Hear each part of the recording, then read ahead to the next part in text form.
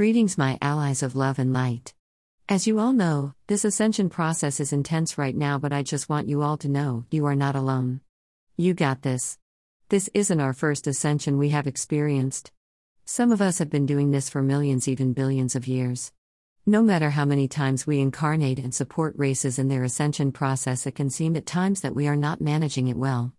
We also have fears and shadow work we must do within ourselves, just like everyone else on this planet, and I just want to say for all of you needing to hear it right now that you are doing a fantastic job, and I am so proud of all of you and all the hard work we all have done and will do together moving forward.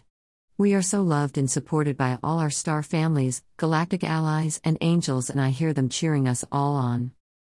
Sometimes our work can go unnoticed and we are not always appreciated by humanity, but they are our children and they need love and light now more than ever. Remember to keep yourselves centered in love and it will save us all. Don't ever lose sight of how important every single one of you are. We are the warriors, protectors, the healers, and teachers that are assisting in this massive shift. Maybe some of you are awake and aware of your full potential. Maybe some of you are just coming out of the amnesia state and being activated and are just becoming aware of who and what you really are. No matter where you are in your own ascension process, just know that your individual light is the only light that will reach specific people, and they are really seeking your light and need your guidance. We must anchor ourselves in love. Love for self, love for all humanity, and love for beautiful Gaia.